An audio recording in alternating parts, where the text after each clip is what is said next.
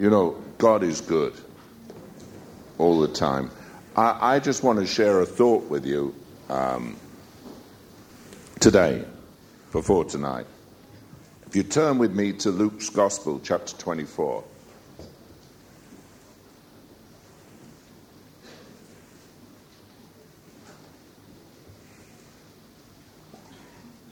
Luke 24.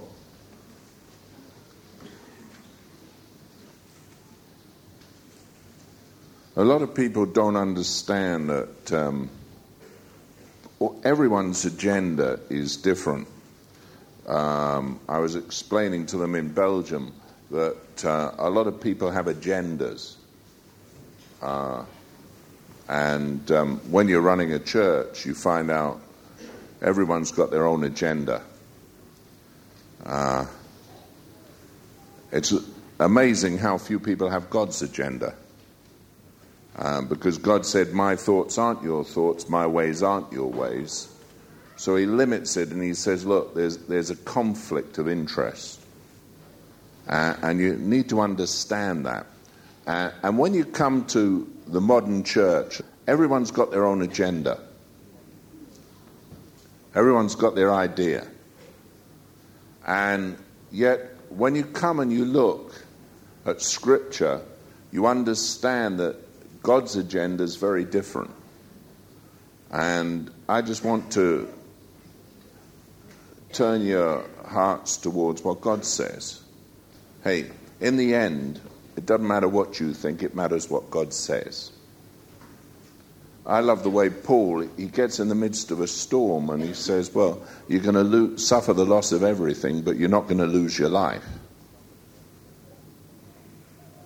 They lost the ship. They lost everything that was in it, but every life was saved. And so many people are more interested in things. You can't serve God and mammon. You'll love one and hate the other. I'm amazed how many people live for things. Love of money is the root of all evil. A little sitting down, a little folding the hands, and poverty comes.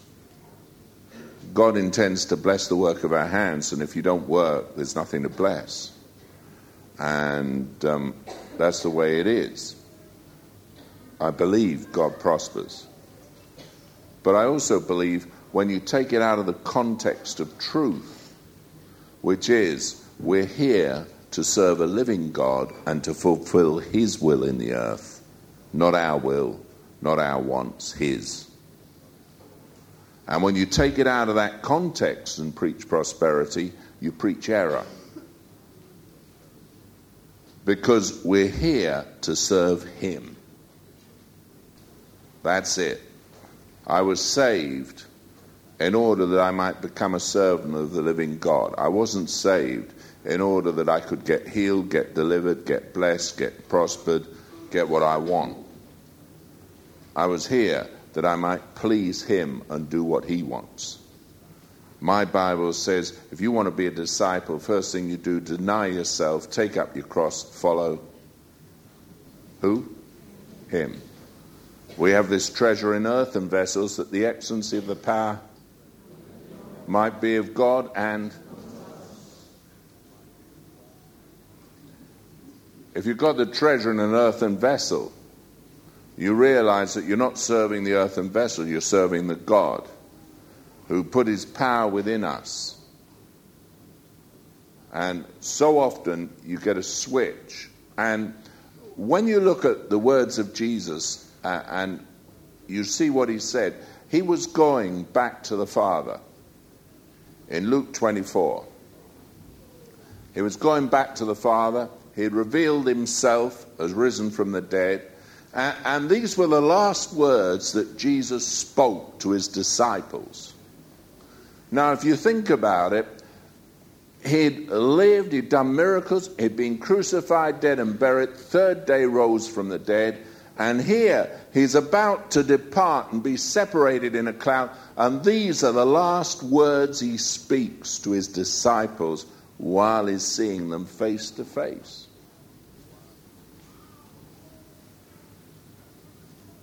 So obviously they were important. He didn't turn around and say, hey, folks, I'm off. See you at Kentucky Fried Chicken or McDonald's, did he? No. He spoke words, and if a person's about to leave this earth, he's going to say things that are important, isn't he?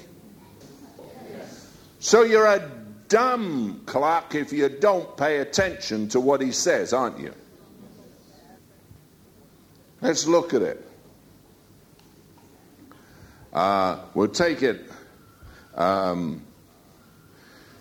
He frightened the life out of them. Verse 37. But they were terrified and affrighted and supposed that they had seen a spirit. And he said unto them, why are you troubled? And why do thoughts arise in your hearts? Behold my hands and my feet, that it is I myself. Handle me and see. For a spirit hath not flesh and bones, as you see me have. Hey! Jesus rose in bodily form. And he says, look, see. Is that plain? Book says so. That's it. And it goes on. And when he had thus spoken, he showed them in his hands and his feet. And while they yet believed not for joy and wondered, he said unto them, have you here any meat? And the disciples said, no, we're vegetarians. No, they didn't. Have you any meat? Anything to eat? You know, he wanted them to know. And they gave him a piece of broiled fish and of a honeycomb, and he took it and did eat before them. And he said unto them, these are the words which I spake unto you while I was yet with you, that all things must be fulfilled, which were written in the law of Moses, and in the prophets, and in the Psalms concerning me. Then opened he their understanding, that they might understand the Scriptures. Now, do understand, there are a lot of who claim that the disciples were born again when Jesus breathed on them and opened their understanding. They take it from John's Gospel. It is total error. No one was ever born again until they were filled with the Holy Ghost, because you're baptized by one Spirit into one body, and it happened on the day of Pentecost. Church didn't start till then, the church age. Had to be when they were filled with the Holy Ghost. Is that plain? And all he did was open their understanding. You see, they had to understand, faith cometh by hearing, hearing by the word of God, and he opened their understanding so they could understand. Then he goes on, and he said unto them, thus it is written, and thus did behove Christ to suffer, and to rise from the dead the third day. And that repentance and remission of sins should be preached in his name among all nations, beginning at Jerusalem. And you are witnesses of these things. And behold, I send the promise of my Father upon you, but tarry you in Jerusalem until you be endued with power from on high. Now he said to them, look, it behoved Christ, in verse 46, to suffer, to rise from the dead the third day, and that repentance and remission of sins should be preached in his name among all nations. And you're witnesses of these things. Begins at Jerusalem. Now, what's got to be preached? Repentance and remission of sins. The last words that Jesus spoke on earth before he ascended to the Father was what had to be preached. What was it? Repentance and remission. It wasn't healing. It wasn't prosperity. It wasn't gifts of the Holy Ghost. It wasn't how to build a church. It wasn't how to have a strategy for a church plan. It wasn't how to do anything to make your community right. It was remission of sins, and it's got to be preached among all nations. I'm amazed that one thing you do, you can go all around the world and the last thing they seem to talk about is sin. Jesus Christ came to save his people from their, not from the devil. Amen. Jesus said, look, I want among all nations this preached. And when you start and you talk about repentance and remission of sins, that's the sending away of sins. That means your sins are divided from you as far as east as from the west. And they'll be remembered no more. God said he would divide our sin from us as far as the east is from the west. Now that's God's job, not mine. God does it. You remember? Saw that at the conference. It's amazing how people forget what God says so quickly.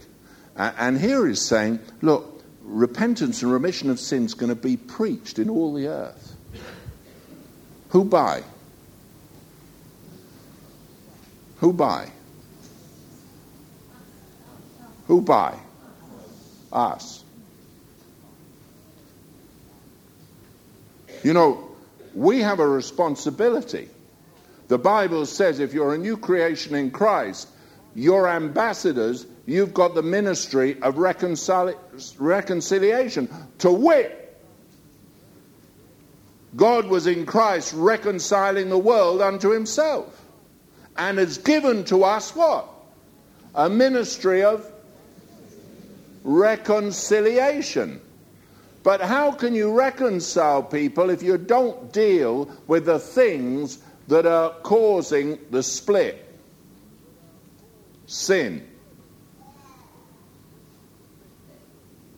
Hey, if you don't deal with sin and the sin issue, there is no reconciliation.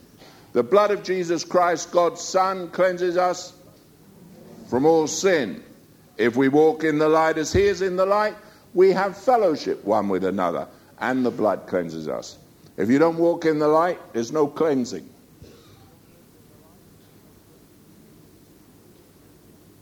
If you continue in my word, John's Gospel, then are you my disciples indeed, and you shall know the truth, and the truth shall set you free. The truth will only set you free if you continue in his word. Lifestyle is so important. If you haven't really repented of your sin, if you haven't changed your lifestyle, forget it, boy. You're never going to be free. Because repentance and remission of sins is essential. And Jesus Christ wanted everyone to know it's got to be preached in all the earth. And people don't like that. They want to live according to their own light. What they consider as right is right, according to their culture, according to how society thinks. What's right is right.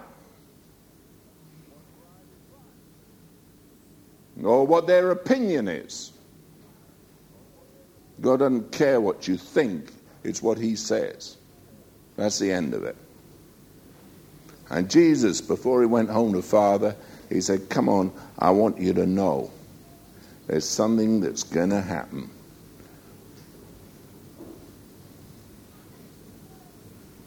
Thus it is written, and thus it behoved Christ to suffer and to rise from the dead the third day, and that repentance and remission of sin should be preached in his name. Among who? All nations. That's the deal. And he's fulfilling it in this day and age. You know, he that sells cheapest has the most customers. If you sell something cheap, you sell the gospel cheap, you'll get the most customers, but you won't have a church full of Christians. You'll have a church full of heathens taking the benefits of the gospel without paying the price. And in the end, they'll find they were deceived because it wasn't a gospel at all. There are many Jesuses and many gospels preached, Paul said when he wrote to the Corinthians. And you better make sure you've got the right Jesus and the right gospel. Hello? I see some people, and I know as soon as I talk to them, they've got the wrong Jesus. Say, well, there's only one. Oh no, there are many Jesuses. There's only one Jesus Christ, the Son of God. Only one Jesus who's the light of the world, but there are many Jesuses, Paul said. If someone comes preaching another Jesus, hey, what's this? This is a Jesus that's going to bless you, prosper you. It doesn't matter about your lifestyle. I was amazed to hear some of the big mega churches. It doesn't matter how you dress. You go in there looking like a yob, and you're accepted. Your dress isn't important. Well, dress is important, because what you are on the inside shows on the outside. If God has cleaned up your life on the inside, it's amazing, but you'll actually want to look right on the outside. But what it does mean is you dress to glorify God, not to glorify yourself. And if you come to meet the King of Kings, you show him respect. And if you can't show him respect, hey, you haven't got anything to do with him anyway.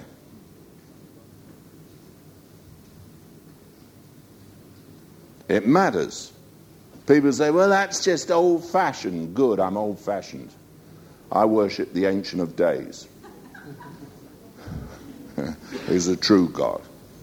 You say, well, you know, in modern culture, well, I don't care much for modern culture. I can care for the Word of God. God was so determined, he made the Levites and the priests dress right. He said, if you're going to come before me, and he made them have a wash before they got there. He didn't want any sweaty old bodies around him. That was God. He said, clean up. And the high priest had to be very careful how he appeared before God. And I'm amazed how many people think it matters. I'll tell you why it matters. It doesn't matter for any other reason, but it matters to you. If so be you respect the living God. Repentance and remission of sins have to be preached. In other words, God's come to deal with sin. Do you know, integrity is a part. I love what Benson Idahosa, my dear friend, used to say. He said, any gift will lift a man, but only integrity will keep him there. A gift without integrity is destructive. We need to have integrity. And I find so many people today have no integrity.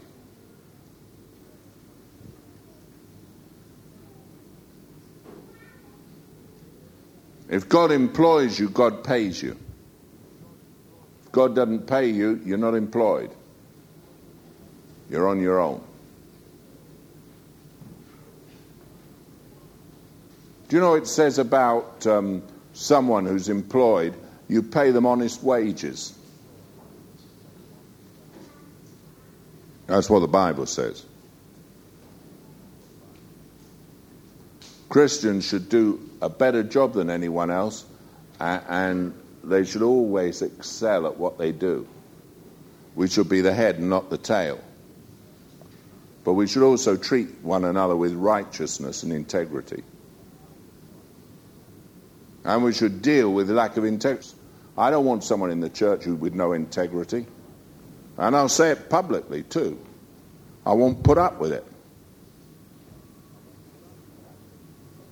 That's what a church is. A church is a place where there's integrity, and if you've got a pastor, he'll turn around, and if people won't take a private rebuke, they'll get a public one.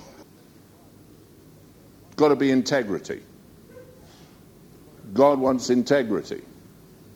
The most important thing in a person's life is integrity. In the old days, a yes was yes and a no was no, and a handshake was all that was sufficient.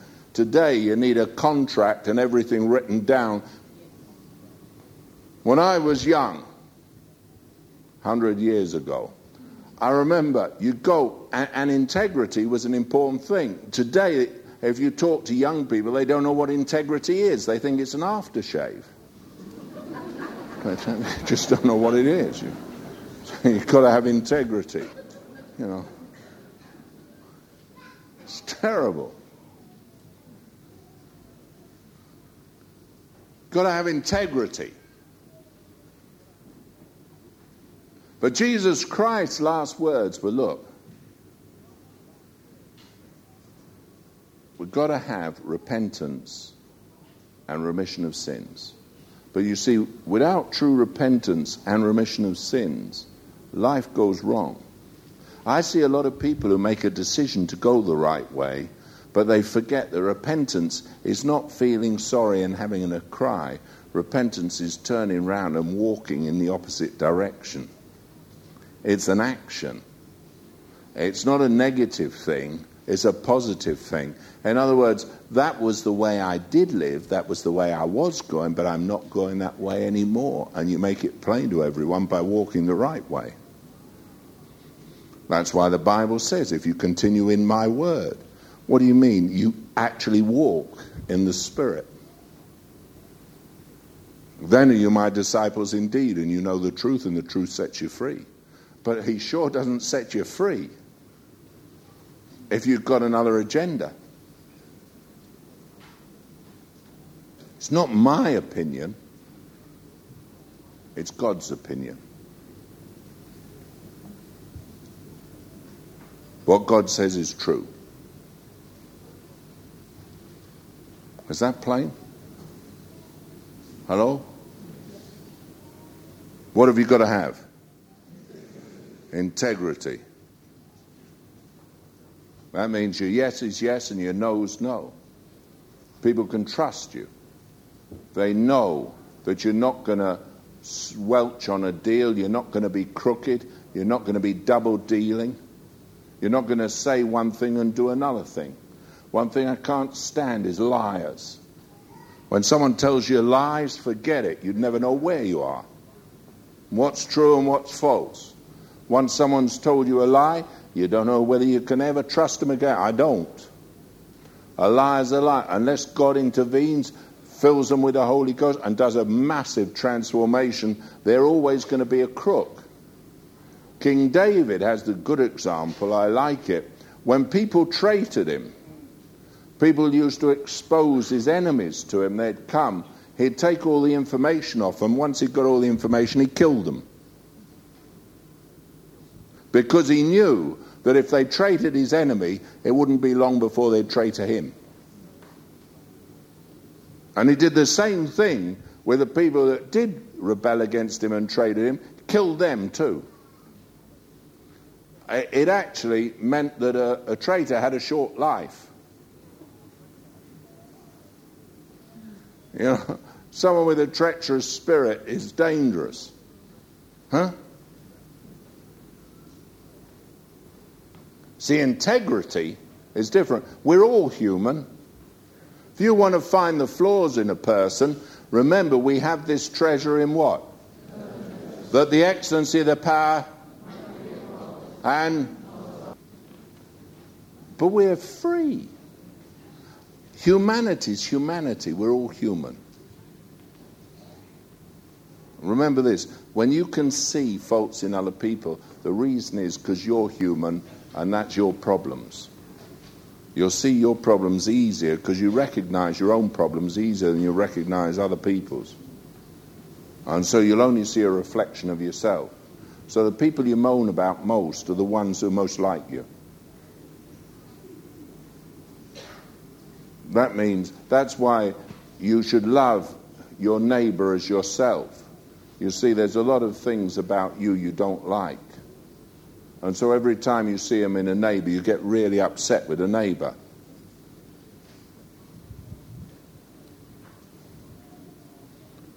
And you love your neighbor as yourself.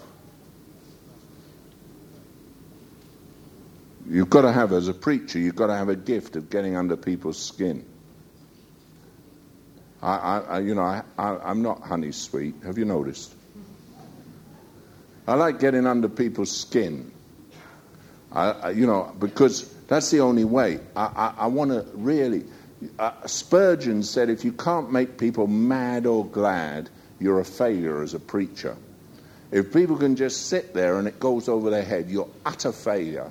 And he used to fail everyone in his college for pastors if they couldn't really get people angry.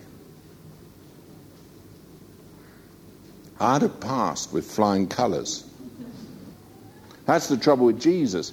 They were more interested whether the disciples had washed their hands or whether he had done this or that or whether this, according to their little prejudices, than they were in the fact that a blind man received his sight, that someone who was going to a funeral was raised from the dead. They weren't interested in that. They were interested in finding fault because that was their gift, fault finder.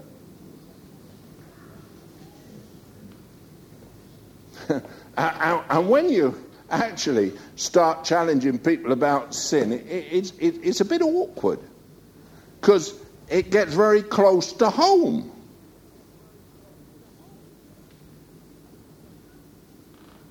But you have to get them to the place where they realize it's repentance and remission of sins. Amen? Last words of Jesus.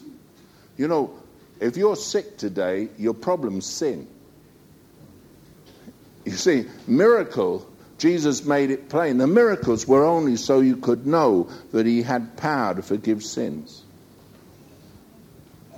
When he said to the man who was lowered through the roof, he said, "Son, your sins be forgiven you." And then he said to the people that sat by when they reasoned in their heart, he said, "That you might know that the Son of Man hath power to forgive sins." He said to the cripple, "Get up, take up your bed, go home." The confirmation of forgiveness of sins is the miracles. The reason lots of churches don't have miracles is they don't preach repentance.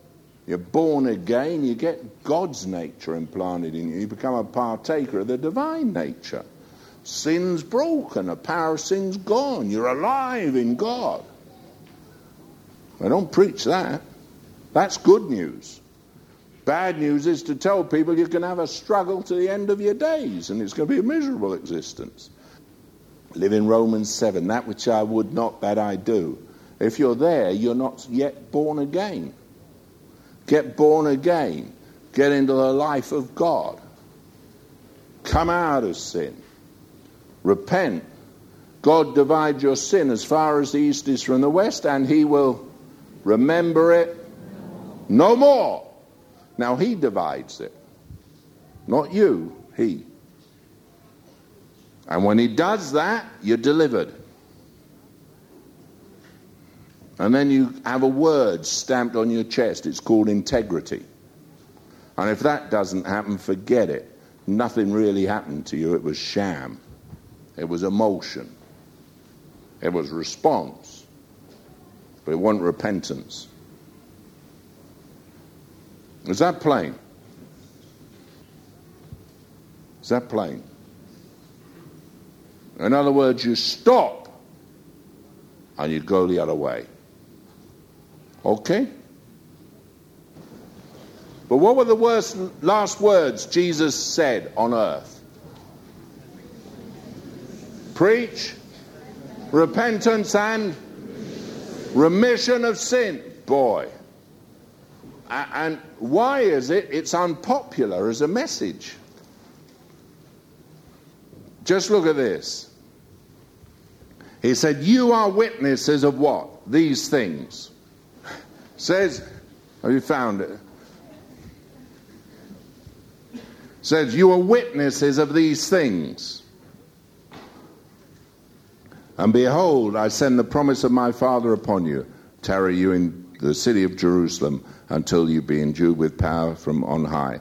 And he led them out as far as to Bethany, and he lifted up his hands and blessed them. And it came to pass, while he blessed them, he was parted from them and carried up into heaven. And they worshipped him and returned to Jerusalem with great joy. And where were they? Continually praising and blessing God. Amen? Amen.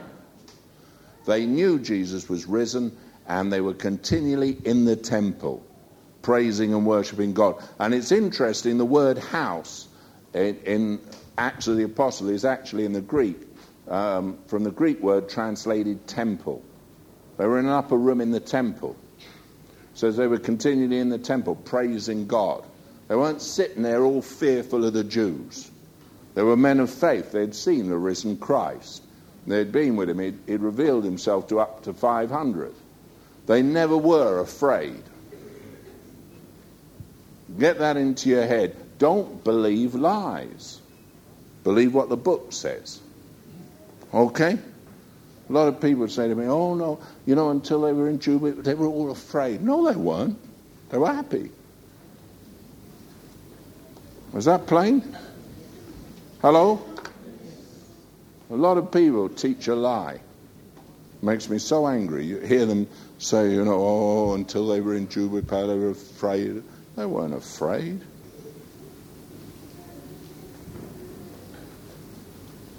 They knew the risen Christ. They'd seen him. They'd been with him. They'd had supper with him. They knew him. And it was wonderful. And it opened their minds to understand. They had good understanding of everything. They just waited till the day of Pentecost was fully come. And when it was fully come, they went out as witnesses to repentance. And you read Peter, first thing he did, repent. Remission of sins. That's what he preached. He didn't preach, you've got to be baptized in the Holy Ghost, God wants to prosper you. He preached what the gospel's about. That's where we need to be. The other things, the miracles happen because you preach the truth. Okay? Is that plain? Don't ever preach a lie. Preach what the book says. You'll never go wrong if you read the book. He's a good God.